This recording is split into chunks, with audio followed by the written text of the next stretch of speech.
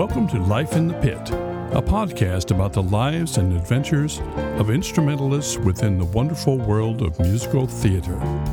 And now, here is your host, David Lane. Hello, everyone. I hope that you're preparing for a fun but safe weekend. And I just wanted to say thank you for all the support you've shown to this project of mine. Each time you share an episode or give a rating or post a review, you're helping us possibly be discovered by somebody new. If you're enjoying the podcast or have any suggestions and just want to send me a message, you can do that through my website at davidlanemusic.com/podcast or use the direct message on Instagram or Twitter at Life in the Pit Pod. Okay, I don't want to delay any further. My guest today is Randy Mintz. He's a bassist and a retired band teacher. He is my friend, and we have done somewhere close to 20 productions together, including my very first show back in 2009. I think this is a fun interview, and even though it's one of the longer ones I've done, it really zips along, I think. Here is my interview with Randy Mintz. Randy Mintz, it's good to have you on my show, and normally I start by asking all my guests how they're handling themselves during this time of quarantine and pandemic, but for you, I'll skip that, because honestly, I'm getting tired of asking that, because it's mostly the same answers, but probably. The main thing I want to ask for you is, how are you doing, pandemic or not, with retirement? Yeah, good question. Thanks. It's good to see you too, David. Well, retirement is fantastic. I got to tell you, as you know, I retired a year ago from teaching, 43 years of being a band director. Wow, I knew it was, I was going to say 40, but I was off by 3.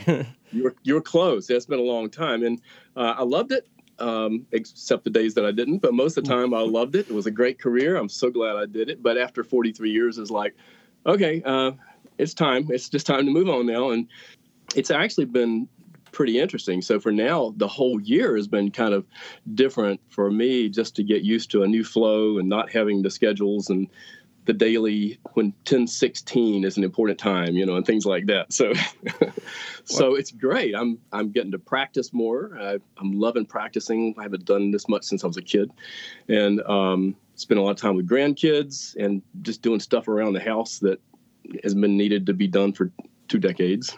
Oh, sounds great. One thing that kind of crossed my mind is I've left some jobs before, sometimes in good circumstances and sometimes in not. Yours is obviously, we know very well it was very good. It was retirement, and I think people really cherished your time there.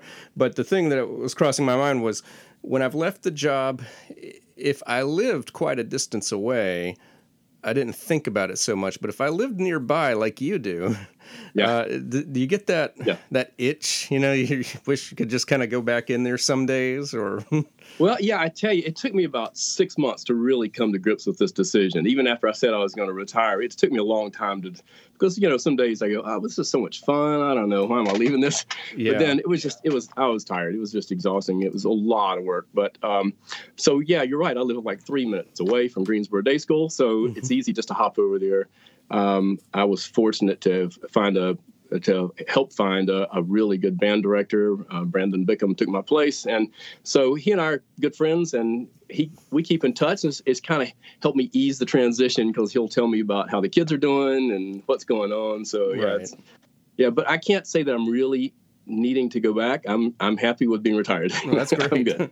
Yeah. Yes. So I know you play a lot of instruments, and of course you almost have to, being a band director, but For the longest time, I just knew you as a bassist. That was all I knew that you did. Yeah. And then when I signed on to Music Direct Chicago, I get this book, and it says it calls for one person who can play bass and tuba. And I thought to myself, how on earth am I going to find someone who plays bass and tuba? So I just said, well, I'll just split up the book, and I contacted you to play bass. And you said, by the way, I play tuba as well. And I was like, well, that's just great.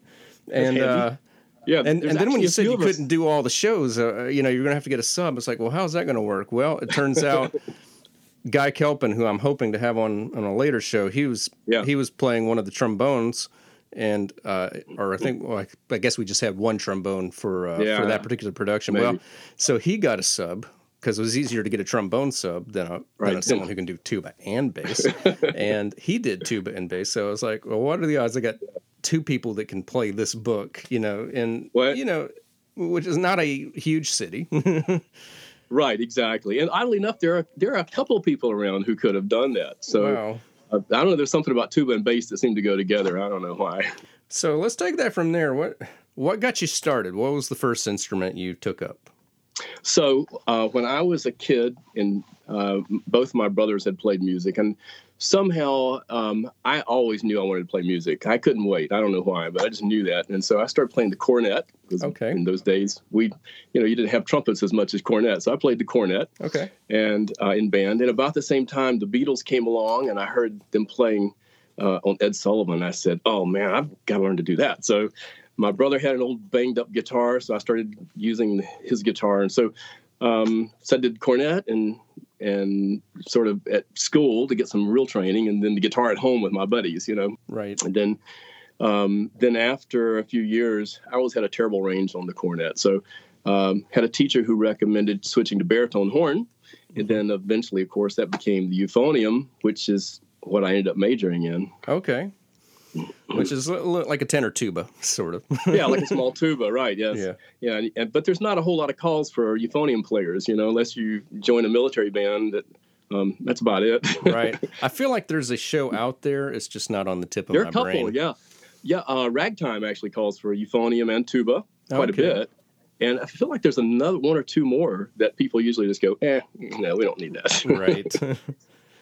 Yeah. Well, when on a budget and in a mid-sized area, you'll get a lot of things switched to trombone and to bass and guitar and all that. Okay. So right, yeah, it's easy to skip that stuff. Okay. So when did bass come into the picture? So bass. So what happened was I was playing a lot of guitar. I was never great at it, but I loved doing it with my friends. And my brother was a bass player, an older brother. He had been playing in those days we called it a soul band, which meant R&B and Motown and that sort of thing, some 60s rock and roll. And he was actually traveling and playing a lot of gigs up and down across several states and being busy sort of failing or dropping out of college, because they were all busy. And so he got drafted. So as he was going to Vietnam, he said, well, look, I got all this great equipment here. You might as well play it while I'm gone, because who knows if I'll come back or not, because it was scary in those days.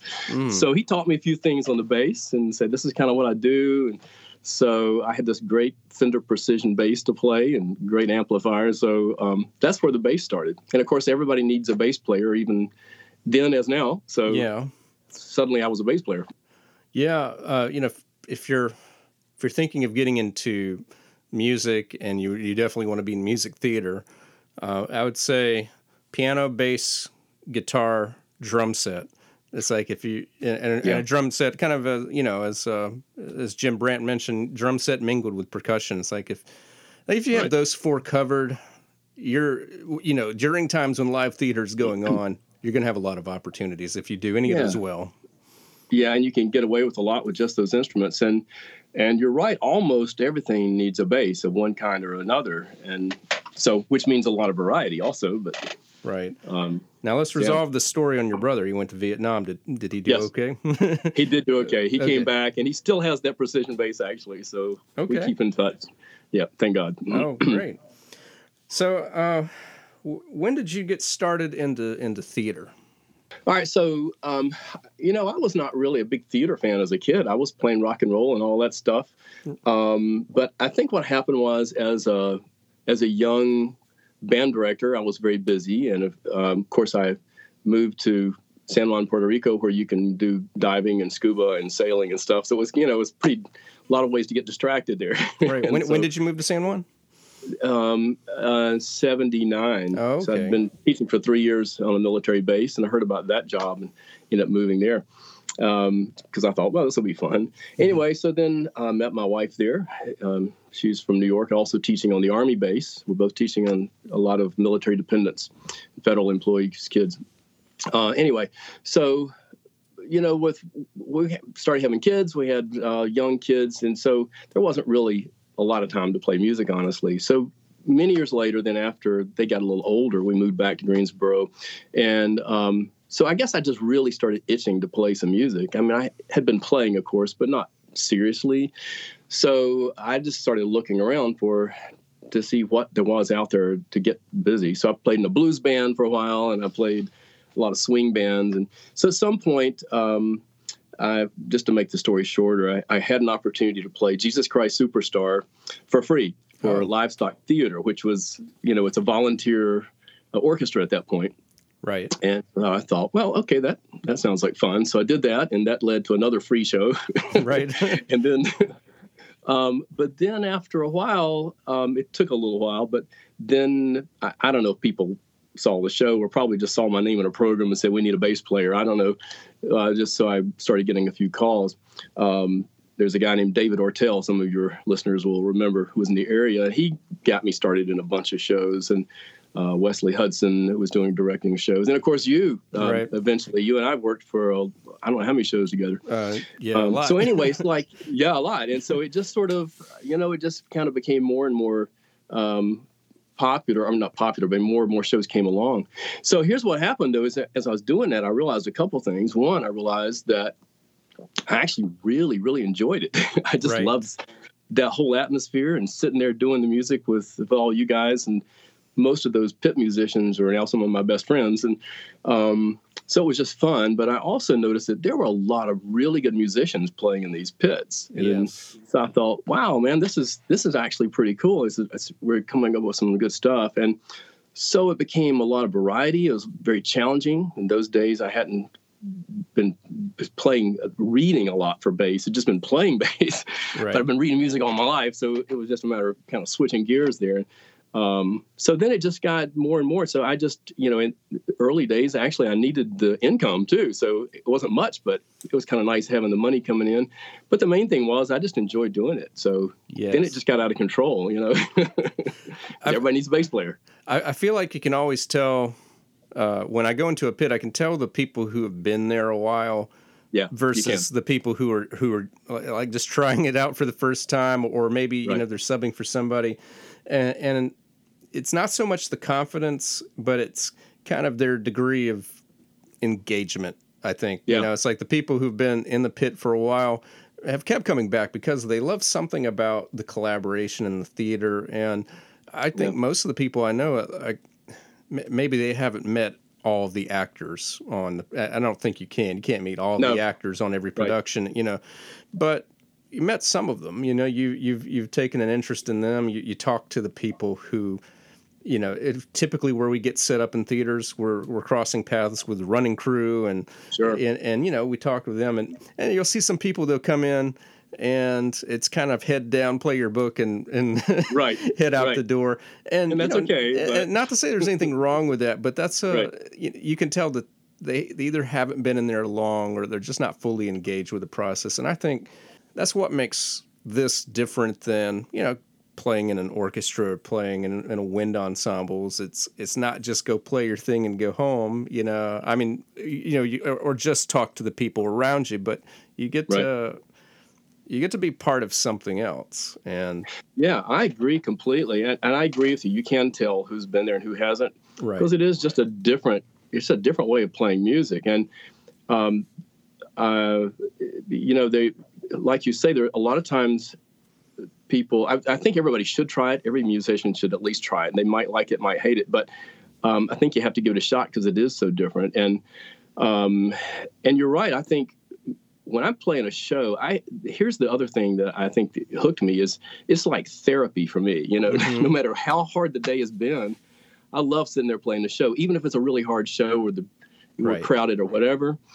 But you totally have to be totally engaged every second with the show to not mess it up. And you're right, it's just fun being around all the theater people are just fun people to be with. It's just it's a fun hang. Yes, and that was the first thing when I got into it. The first show, as I mentioned on episode 1, was just such a weird way to get introduced, but it was enough that it made me want to come back. But it was the second show onward where I just noticed just how friendly all of the actors were. And it's a little different for me being the music director because I worked directly with the cast for, anywhere from a month to 2 months, depending on, what the production calls for. But, you get to know the actors and theater people. It's like, it's one of the jokes are if theater people decide to go to eat after a show, you can tell what their table is. Like you could probably tell it from outside the restaurant. That's so true. Right. You're right. So I would say there's probably more than half the books that you're asked to play. You can't. Yeah. If the music director's okay with it, you can just bring in a bass. But the book probably calls for more than one. It usually calls for an electric and an acoustic, and just we're not talking flute and piccolo. We're talking two big instruments here, and you're also talking about or three.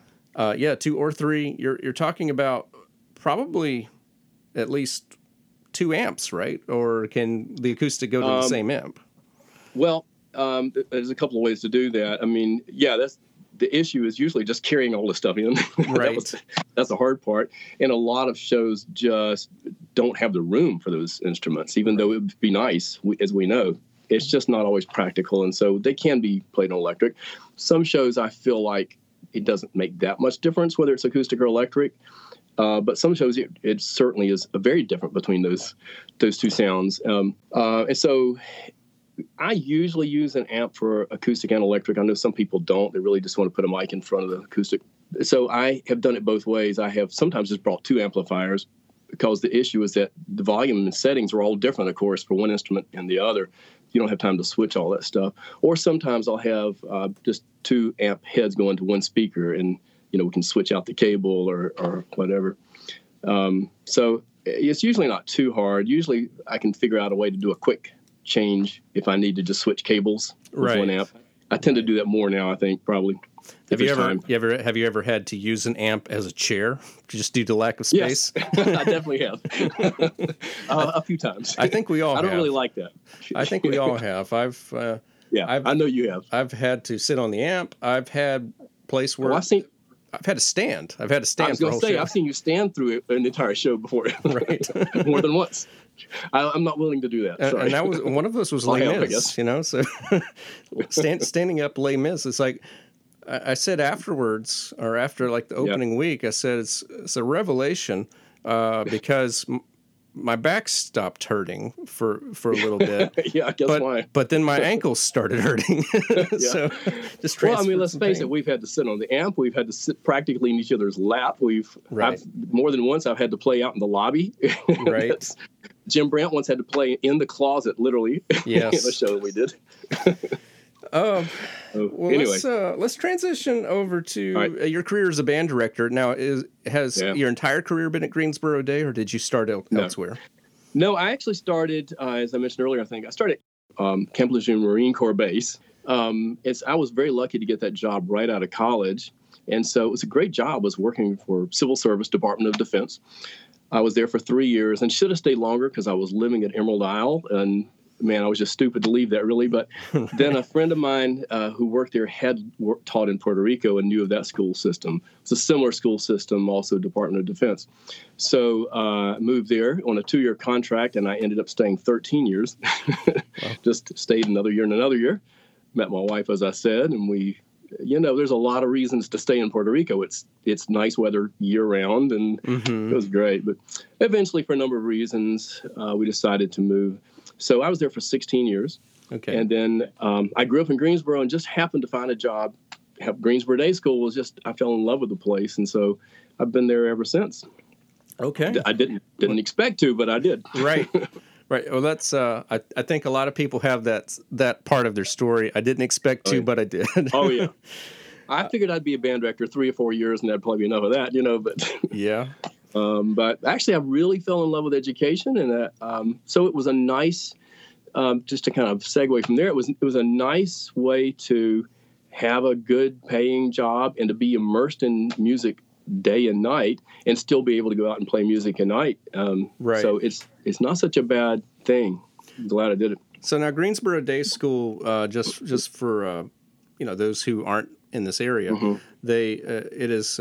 It's one school. They kind of divide it up into, there's the upper school. I guess they call it the lower school. I'm not sure.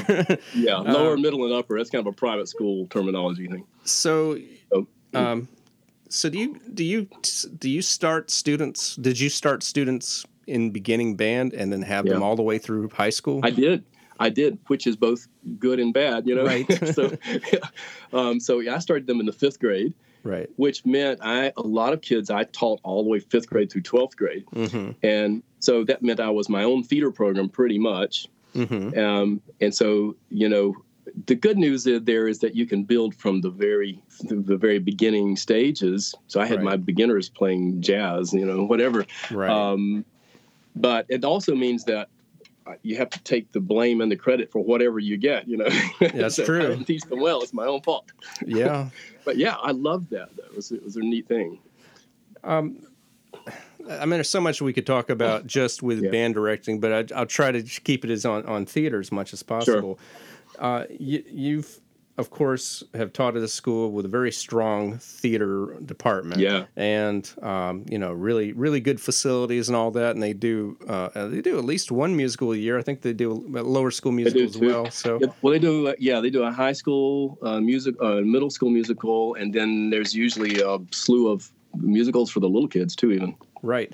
And full production. And the one thing that I know is that they've always encouraged, they want high quality, so they don't want to just say, okay, bring your students in, and they may miss a lot of notes. They're not really that okay with it, but I think if there's a student in your band that can handle the part, they want them over an outside professional, and then they'll fill up the gap with professionals. So just talk about that over the years. What are just some fond memories you've had of watching certain students go from that deer in the headlights look when they first get into a pit to becoming confident? I know for a fact, I've worked with some of your students, and I was just thinking of, you had drummer Nick. I remember that, and he was like on his 3rd or 4th musical by the time I music directed over there, and he was very confident. And then what was the clarinetist's name? Legally Blonde, was it Laura? Laura. Yeah. Laura. Yeah, we won't use last names. No, Laura. No, we'll just use first names. Laura. Yeah. When I remember when we did the year before that, she didn't look very confident, Right. But when we did the next year, she did. She did. She loved it too. And that's the funny thing about experience is, like, once you get that first terrifying, or even first 2 out of the way, who knows how many it takes, per person, but. Right. But once you kind of settle in, then it becomes fun, and it becomes something you can just enjoy. So, those are the two in my 2 years out of your decades of experience. But again, no last names. But what are some other like highlights of just mentoring your students? Sure. And remember Cooper also you worked with. Who was an excellent trombone player. And Nick, you mentioned, I was able to get him involved in several other professional shows around the area, and he did a fantastic job. It was amazing how well he was prepared, ready for that. So, as you know, you and I have talked about this some before. It's Greensboro Day is a small band program, but it means a lot of hands-on individual kind of attention. And so I especially have always had the opinion, and you and I have talked about this, of course, that if we have a student who is ready for that musically and emotionally or whatever for that pit experience, then I think they absolutely should get a chance to do it if they want to, if they're willing, because it's a commitment. That was always the first step. And so we were fortunate to be able to hire pros, as you know. So we had plenty of professionals come in. We always had a good sound. And yes, we could have had just professionals. But man, think of the experience those kids had to sit with those pros. And most of the time, the pros were really good about mentoring and saying, "Hey, man, you're flat, or, just lay out of this part or whatever." And so we would work with them, and I just felt like it was really important because, after all, it is a school, and so that's what they're there for. And some of those kids, some of the kids that you don't know, have gone on to be professional musicians. I guess it's okay to mention some of their names. Kevin McDonald is now plays drums for the Navy Jazz Ambassadors, and Wow. Wood Robinson, who plays for Mipso, a great little band, great band that's traveling all over the place. And Kevin Chambers used to be Casey Steedle. All these guys played in these shows years ago and kind of cut their teeth there and are doing all kinds of pro music. So we felt like it was a gamble to get those kids in there. And of course, some schools I know use totally just student musicians, and God bless them if they have enough kids who can play that to do it. That's great. But we didn't usually have that. So, I really liked having those kids down there. It was always fun. I sometimes had my own sons in the pit with me, and that was just the best ever. Right. So it was always fun sharing the pit with those kids, yes. Yeah, well, today's professionals were yesterday's school kids. And, that's exactly right. You never know who's sitting in your classroom. I always say, man, you just don't know. Yeah, I mean, I was 34 when I did my first show in a so-called pit, and I'm just thankful for I'm trying to think, 6 years of band before I got to college, and then the 4 years in college of orchestra and band, and also playing in brass quintets and chamber, accompanying vocalist. So I had all the performance training down. So, but it's just, you got to start somewhere, and it's great to start in an environment that nurtures that. It's right. It's a safe one. Yeah.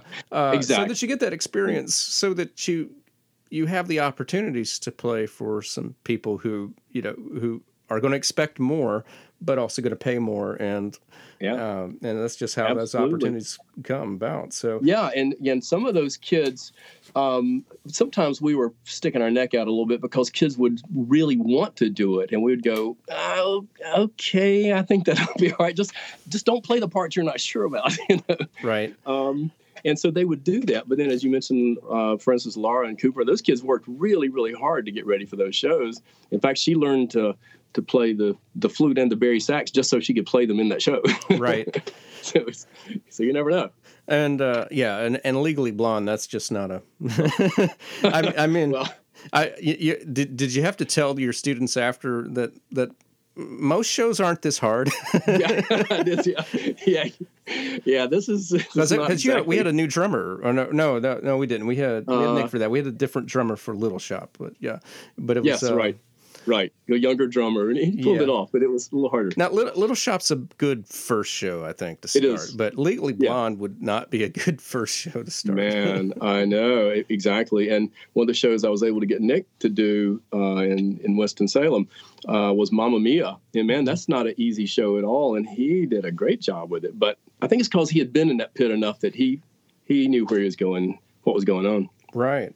Now we'll even leave first names out here. Have there ever been any situations in a pit that either had you questioning whether or not this was a good idea, like anything that kind of left you a little nervous going on? Oh yes. Well, I feel like most intermissions, this is what we're all standing around talking about, most of the time. And I have a terrible memory, so I've probably forgotten most of them now. Right. But I can think of a few that were just crazy. One was a show that was a brand new show. We were doing the premiere of it. And actually, local musician Chris Tilley had written, I think he'd done all the orchestration or something. It was a brand new show, and he was still pumping this music out at the last minute practically.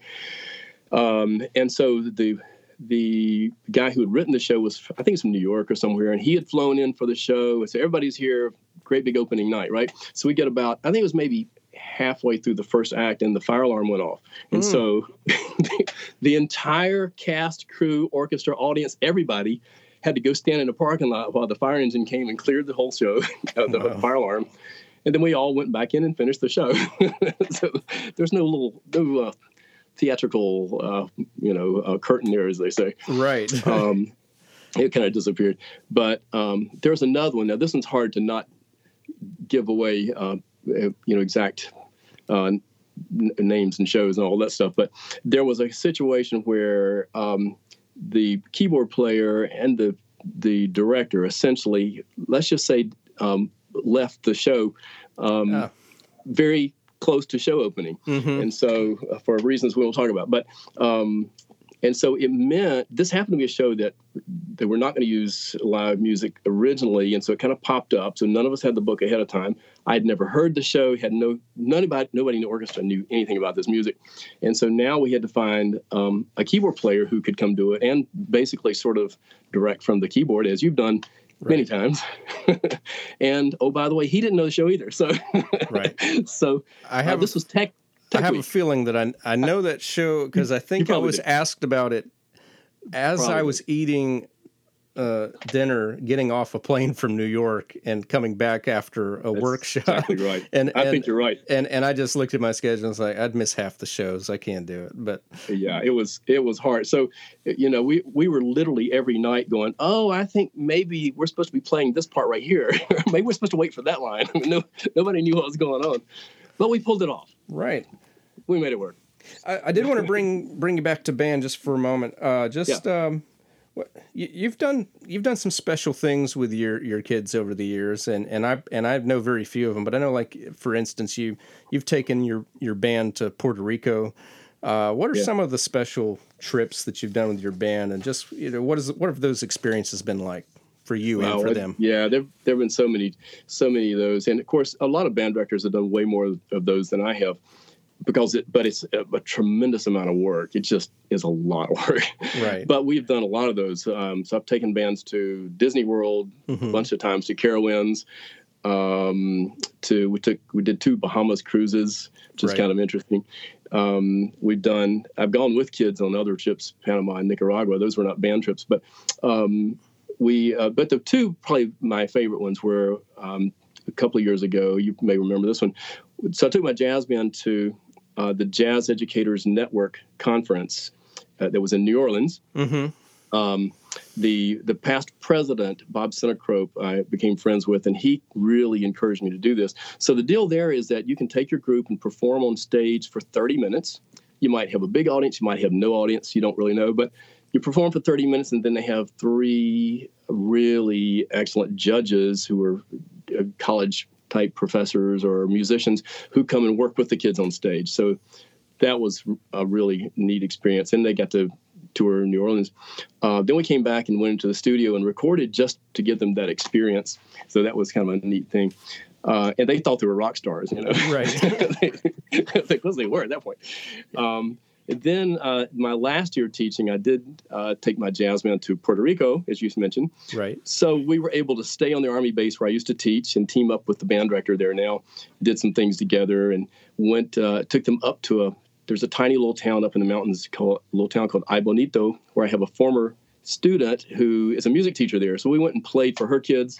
And so that was probably the best trip ever. The kids were great, and it was just all around really good trip. So I highly encourage people to take those bands out and do that stuff, because it's, boy, for program development, it's just the best thing you can do. Suddenly kids come out of everywhere to be in the band, Right.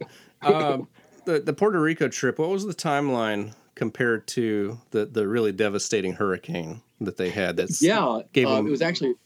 was a year later. So Hurricane Maria is the one you're talking about. Right. And actually, we were trying to go that year, and just for various reasons, it didn't work out.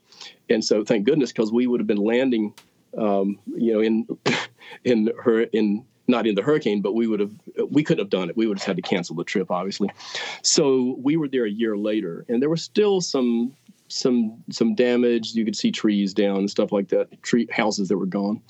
But it was okay. So we were able to do it. But interestingly enough, the student that I mentioned up in the mountains, her town was especially hard hit. And so in this huge public school, something like 400 of the kids just disappeared. They just didn't come back because they didn't have a home anymore. So definitely was a huge impact there. It was kind of interesting to get to go see that. Yeah, that's quite amazing. It was tough, yeah.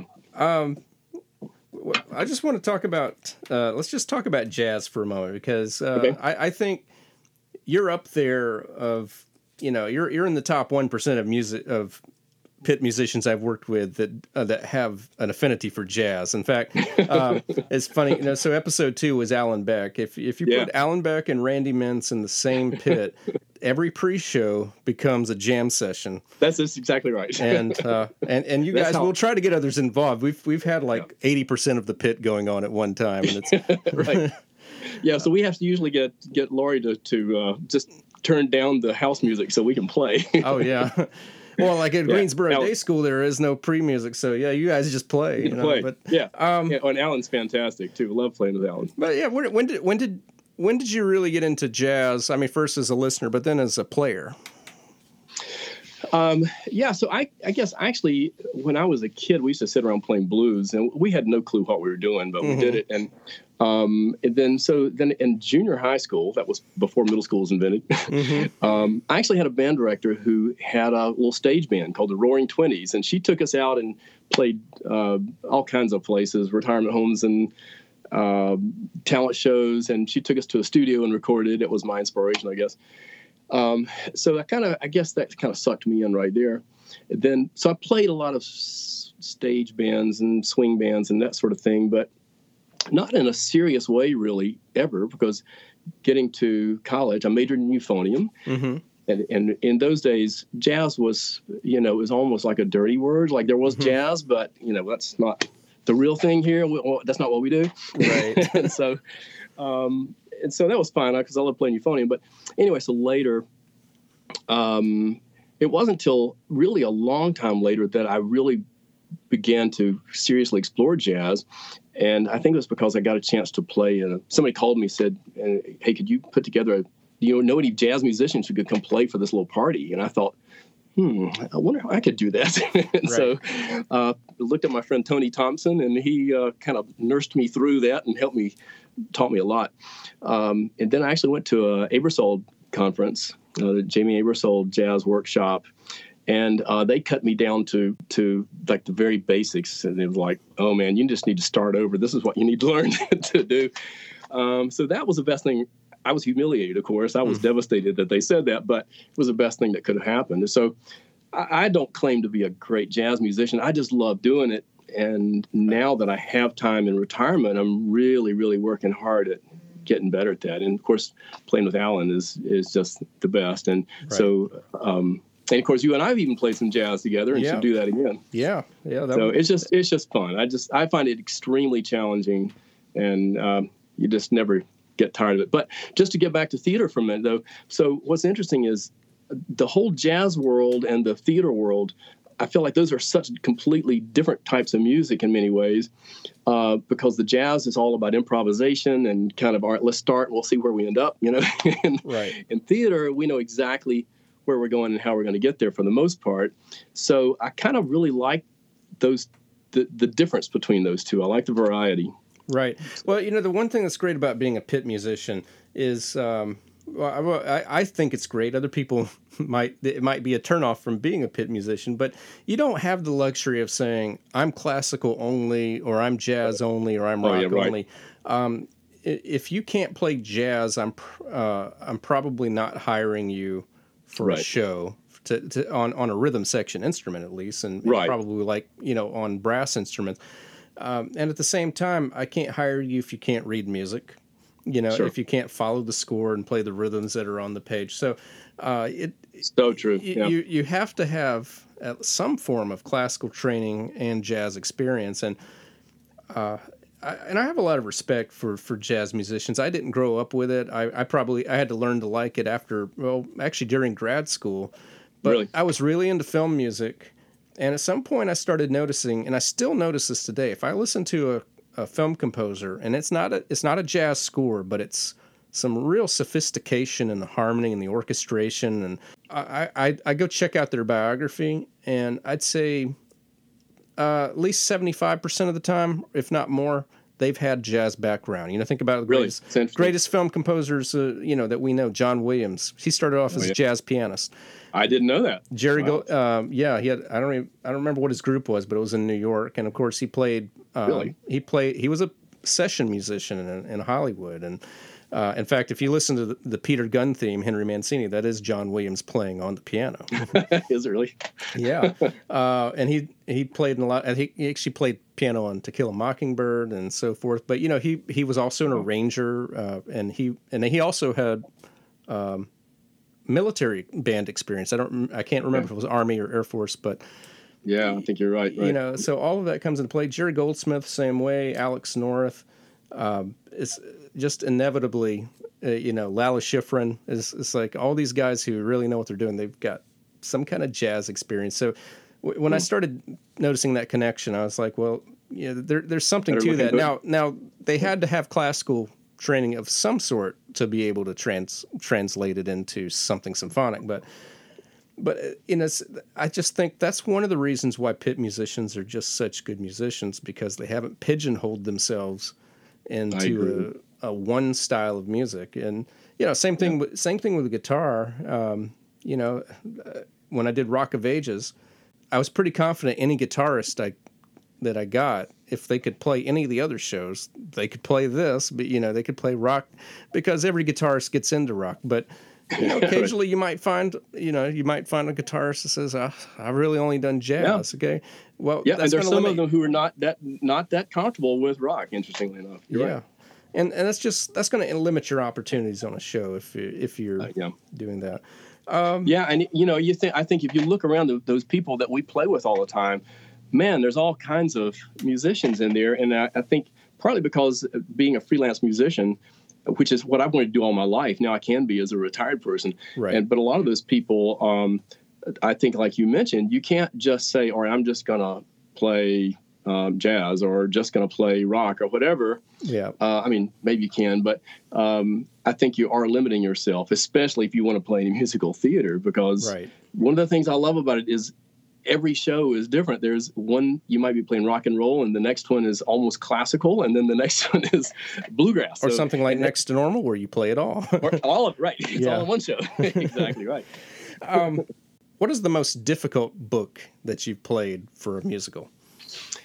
Yeah, you know, I don't think there's any one book that jumps out at me that was the hardest, but I think what comes to mind is a lot of specific songs and specific shows that I just really struggled with. And I don't know at this point if maybe some of those were because at the time I just wasn't ready to play that level of music, or you know, or what it was. But I mean, I think, for instance, there's one song in West Side Story, which is a great show to play. I can't remember. I think it's maybe the fight scene or something. Mm-hmm. That there's a really hard bass part. I still am not sure how you play that bass part. I need to go back and look at it again and figure out what are you supposed to do here. Yes. And then there was, The Last 5 Years, I think, is a challenging show.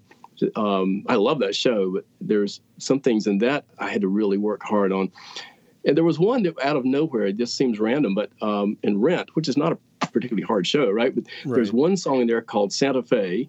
Now, I need to go back and look at this one again, but at the time, I remember I spent hours on this song because it's probably very easy on the keyboard, but when you put that part on an electric bass, it just doesn't want to work somehow, you know? Right. So I remember spending hours on that one. Okay. There's Legally Blonde, where the key changes every song, right? Yes. I mean, every other measure. Yes. I've already put out a call to Lawrence Keefe. I want him to listen to the podcast and just say, why 38 key changes and Chip on My Shoulder Part 1 and 2. Right. So, was that necessary? Yeah. It's like it's my dream that he'll answer that question at some point. Yeah. Okay. We already talked about a horror story. What's a really fond memory from playing a show that sticks out to you? Oh man, you know, this is another one where there's so many times that I have trouble coming up with the favorite one, but because again, there's so many nights where I'm just sitting there playing, and unexpectedly I get this feeling like, man, this is so much fun. Why doesn't everybody want to do this? Right. But you know, I think one of the shows I really loved doing Last 5 Years, just because that was just a fun show. But I think one that will seem also random that for some reason I just really enjoyed was Altar Boys. You ever done that one? Yeah. It's just a fun show. We were on stage and you're sort of like rock stars up there, and even though it had its issues. But I don't know, there's just a number of those shows that as you know, sometimes you come away thinking, oh, please, will this show ever end? And right. Sometimes you get to the end, you go, you know, I could actually do this a couple more weeks, it'll be fine. Right. So, and you know, sometimes the lack of appealing things in the music can be overcome by if it's a really good thing going on stage. You know, it's like, absolutely, in some way or another. It's like right. I mean, I music directed Evil Dead, which used tracks, so I didn't even get to play it. But all I have to do is think about a few of the songs from that show or a few of the scenes, and I just break into laughter every time. So, and that's it's 9 years later, you know. So there are shows like that. You know, it's not because of the music, but again, it's because of the collaboration. It's just because of, you know, what you're able to help build. Right. Right. So it may not be in your area where it really comes in. And especially if you watch the show 18 times or listen to the show and it's still funny, then you know, all right, this is a good show. You know, it's sometimes the band is visible from the audience, and it is a challenge sometimes on certain shows to not just display yourself breaking into laughter, you know. Right. and or to look bored. Oh yeah, that's true. Yeah, you know, you don't want to just like get out your phone and start checking texts, and all that. You gotta look like you're interested. Yeah, but at the same time, I mean, I've kind of made a decision where if something's funny and I'm not in a costume, I'll laugh. You know, now I might like kind of look down or look the other way, but I'll go ahead and do that. If I'm in a costume, then I assume I'm like an actor, and I try to do my best to stay rigid and stay in the moment. But yeah, I've done a few of those shows where you're actually sort of a part of the cast. There's a show called Smoke on the Mountain, something like that. Sound familiar? So funny, hilarious show. And so I'm as the bass player. Your brother, Uncle Bubba, or whatever. I don't know. Right. You know? So I actually have a handful of lines and a little bit of blocking, which I found terrifying. You know, I don't want to do any of that, but I love being on the stage. That's just kind of cool. It's to be a part of it a little bit. Right. Well, I mean, I've got to ask you this, being an educator. So what's a specific piece of advice that you would give to any music student who thinks they want to play in a show someday? Oh yeah, I have some definite advice. I think I feel like I haven't listened to your other podcast yet. I didn't want to until I'd done this. Okay. Well, I've recorded a lot of them you haven't heard yet. So we're recording a lot of these interviews in advance. I would say usually several weeks in advance of being heard. So yeah, I'm looking forward to them. But the one thing I would say first, that I feel like everybody probably says, is, man, do your homework. Go to a practice room and sit there for about 1 million hours learning, because that's about what it takes to learn everything that you can possibly learn. And I say that because I feel like, I figured out somewhere along the way, you can't just wait for somebody to hand you a piece of music and say, okay, go learn this and come back.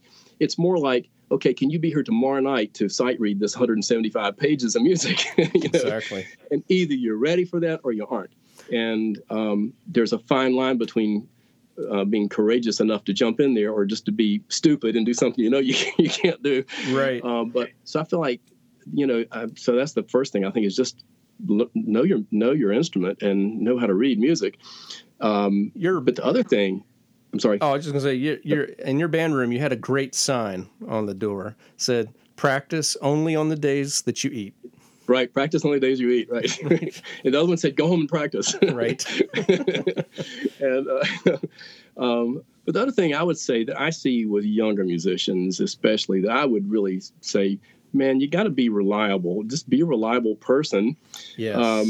Which means if you say you're going to do a show, do it. Don't back out of it. And if I know that if you call me to do a show, I always check my schedule very carefully. And if I say, well, I can't do these 2 nights, is it okay if I get a sub? You can say yes or no, and I'm okay with that. But if I get a sub, I want that person to get a rehearsal and a show, not just step into a show. Even if they've done a show, those shows are not always the same. So I just feel like that's really important. And show up on time. Yeah.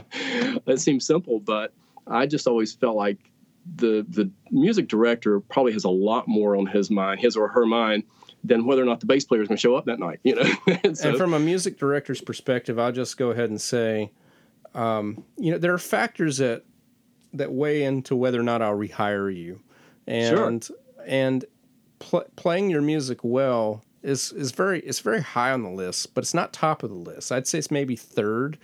it's behind, can I trust you to be there and do your job? That's a big part of it. Can I count on you? And then, I'd say kind of maybe tied with second or but I kind of edge on this is, are you at least decent to be around, pleasant to be around? You don't have to be super happy and outgoing or anything like that, but are you the type of person that's going to complain? Right. Or so true. Are you just going to, just be quiet or just be a good teammate, be a good pitmate? Yeah. Yeah, because we're a team down there. It really is true. And people have to understand that you really are working together. As you said, you don't have to be Mr. Personality talking to everybody necessarily, but you have to be able to work together and communicate. And there's a lot of times where we're listening. I think pit musicians, I think maybe all musicians, I don't know, are really good at listening to each other. And if somebody makes a mistake, you got to figure out how to help them out. Right. And just don't feed negative energy into the into the pit. That's the point. That's like, we've all got to be down here in tight quarters for 3 hours at a time. And for 2 or 3 weeks. Yeah, for 2 or 3 weeks.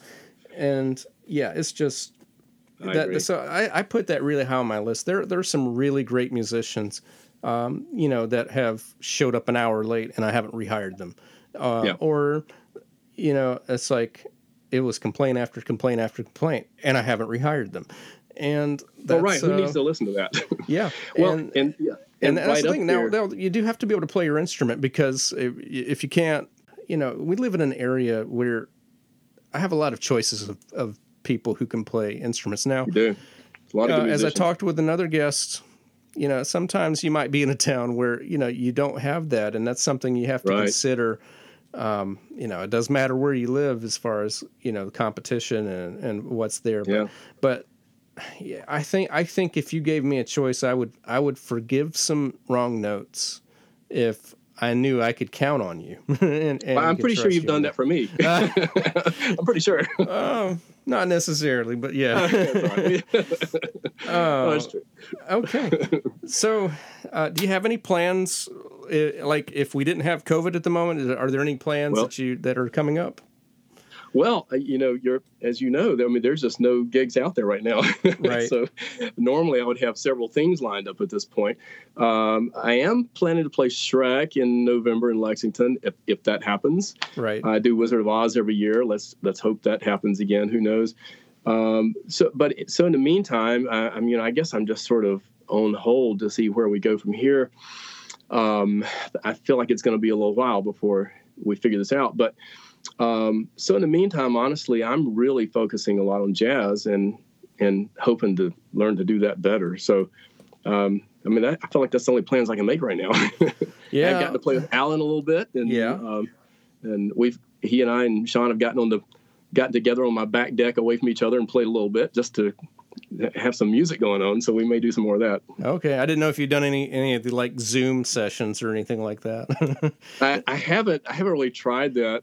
They're really hard. You have to have an ear. Heard that. Yeah. You have to be listening to the same track, like the same thing, in your own room, and you have earphones on. So it's a bit of a hassle, so it's hard to do without some editing, but. Yeah, that sounds hard. I did one thing for Christy Elkins was putting together something, and I did that, played the bass line for her just kind of to see what this was like, really. Right. And so, it's a little challenging. Right. So, well, Randy, I hope you continue to enjoy retirement, but I hope you have some music to do very soon, and some opportunity. I hope we all do. But thank you for taking time to share your stories. You're welcome. It's an honor. Thanks for asking me, David. This is great. Good luck with the whole podcast idea. All right. Thanks. All right, man. Take care. Before I wrap up episode 9, first, an announcement. That interview was recorded a little over 3 weeks ago, and just days after that, I hired him for my upcoming show. Yes, we have a gig, socially distanced, outdoors, wearing masks, and with limited audience. But it is a gig. It is Winston-Salem Theater Alliance's production of Always, the Patsy Cline Story. It opens on August 13th. It's a cast of 2, and an onstage pit of 6, me on keys, Randy on bass, plus a book for fiddle, steel guitar, drums, and an electric guitar, which will feature episode 2's guest, Alan Beck. If you're local or going to be in the area and interested, check it out. The easiest way for more information is through Facebook. Just go there and search for Winston-Salem Theater Alliance. And by the way, that's theater with an R-E on the end, not E-R, and you can't miss them. Okay, just in case you're starting to worry that all of my episodes are going to feature North Carolina friends, I have several episodes in August that should put that thought to rest, starting with next week. I'm going to be talking to Tony Steve, a percussionist, composer, and professor at Jacksonville University in Jacksonville, Florida. He has been contracted for national tours as they've come to Florida, and also created a niche with live music in a unique way. To find out more, check that out on episode 10 when it comes out on Tuesday, August 4th. Thank you once again for a great first month of this podcast. As a reminder, if you want to follow what's coming up next, be sure to follow us on Instagram or Twitter at Life in the Pit Pod. You can follow me personally on Instagram at David Lane Music or Twitter and Facebook at David M. Lane Music. As always, a special thanks to Mark Parolo for his cover art and to Bill Cisna for providing the introduction to this podcast.